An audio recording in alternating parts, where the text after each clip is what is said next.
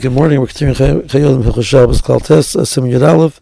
Today's share is sponsored as an Eli from the Neshama of Yitzchak Elimelech ben Akiva Zev Alevi, and just reminding everybody that there are sponsorships available for the upcoming Klalim of Hilchos Shabbos. So we left out the Chayyim says that even though by Nachri, who does Malacha for a Jew on Shabbos, in a case where it's not permitted, the Jew cannot benefit from it on Shabbos, nor can he benefit from it on Motzei Shabbos until the time of B'chlei Sheyasu, the time it would take for them that Malacha to be done.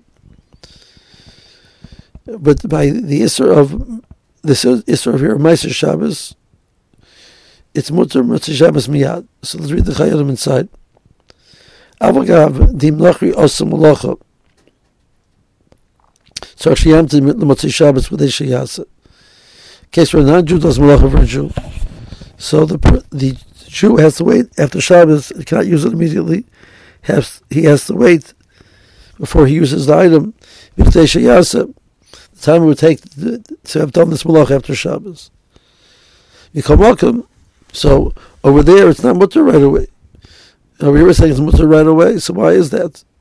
The Yisrael, in the case where the Jew is doing malacha, it's not very common for the Jew to do malacha on Shabbos. Asking a non-Jew is much more of an issue. A non-Jew doing malacha for the Jew. But the idea that the Jew was doing malacha on Shabbos was a very, very rare occasion. Therefore, the goes Rabbanan Lahamtin B'dei Sheyasa. So, Mir La'akim, which is a common problem, it's happening all the time. Because Al Mersakin, you have to wait B'dei Sheyasa. Because Al did not put any such sakana over here. And they put in, they can't use it on Shabbos itself. And that's sufficient. We do not need to add in B'chlei Sheyasu. Okay.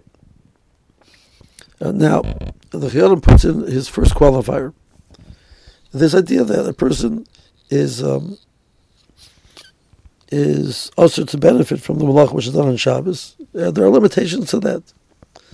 So the first one is v'davka b'davar shenase Maaseh b'guf hadavar.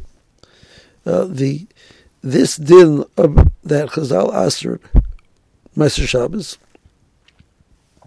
talking about a case where something was done to the item itself. So the Jew went on Shabbos and did something to this item, which he should not have done.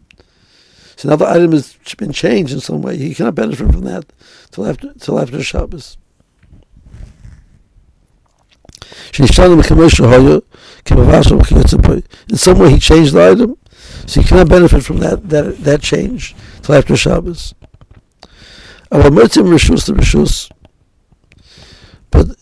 the what last of the malach is the last of the lamentas malachas is the halacha of motzi from rishus to rishus, or carry something down the hours. So Reuben forgets his Shabbos and takes an item from inside of his house and brings it outside. Now he has his item outside. He wants to know, can he benefit from the item being outside, which maybe is beneficial to have the item outside, or vice versa. And he brings the item in and he wants to benefit from it.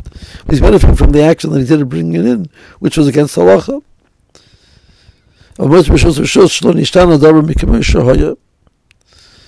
The item did not change.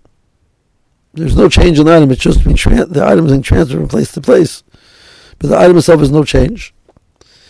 So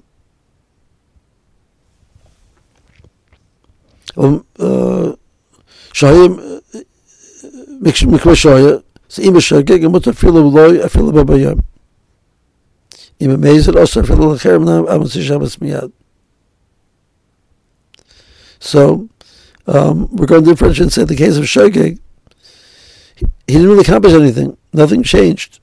So in that situation, even the person who made the mistake and carried it, once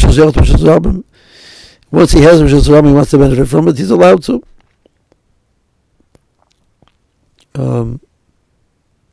So let's say even for the individual that it was who did the malacha itself, he's allowed to benefit from it. because there was no Shinui in the item did not change anyway. If that's b'shogeg. V'im b'meisid.